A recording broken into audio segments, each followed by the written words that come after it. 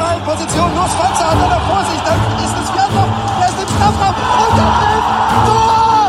Tor! Für die Frankfurter Eintracht. 5:1. Herrje, welche Leistung!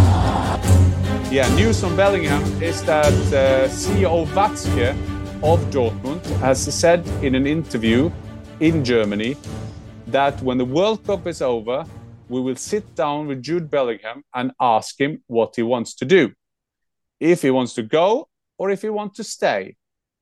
If he wants to go and one of the big clubs come in with an enormous amount, there is no chance we can compete with him, CEO Watzke is saying. What he's really saying is that if Jude Bellingham wants to go, then he will go. And how I read this, that next summer he will leave the club. There is no chance that he will go in the winter time. That is, a club like Dortmund can't do that.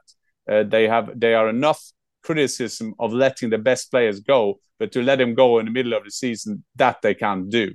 So now the big clubs will be fighting for him. We know that Real Madrid is in for him. Aging midfield. You feel that if they use the same analysis as Team Haaland is doing, Real Madrid will have some spaces available. We know that Liverpool is in there. Jurgen Klopp, being the best mate of CEO Watzke, will be in there.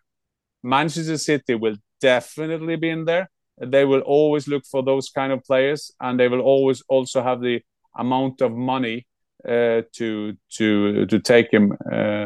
Manchester United has been linked with him, but at least he got to be sure to play in the Champions League. And I think that Jude Bellingham, there is a bigger chance that he will go back to England because he is English and going back to his home country.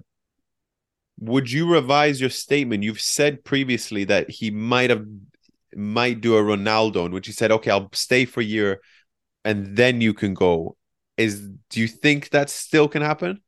I think that is. If I was advising Borussia Dortmund, and if they had the financial fundament to do that, but I think that, Marcus, when you are in a position, if you can get, like, I'm not saying you will get 150, but let's say will be over 100. I'm just trying to be realistic here.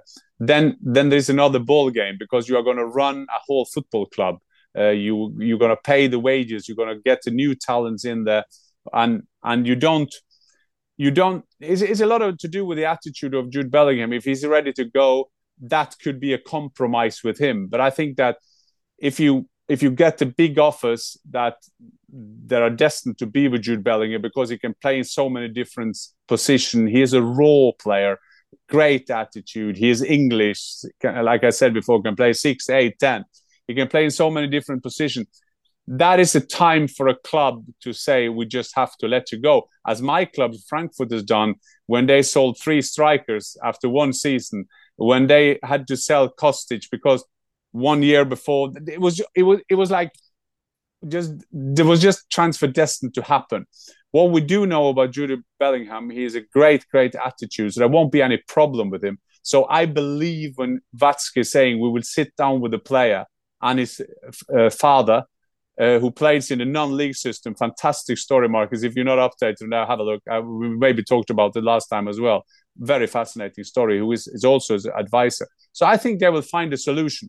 But after Watzke, what he said there, I think there is a big chance that Jude Bellingham will play for another club season 23-24. Thanks for watching, and please subscribe. And if you have any comments, any issues, themes that you want us to discuss, give us a comment and we always reply to that. And if you know something that we don't know, which you probably do, just give us a shout.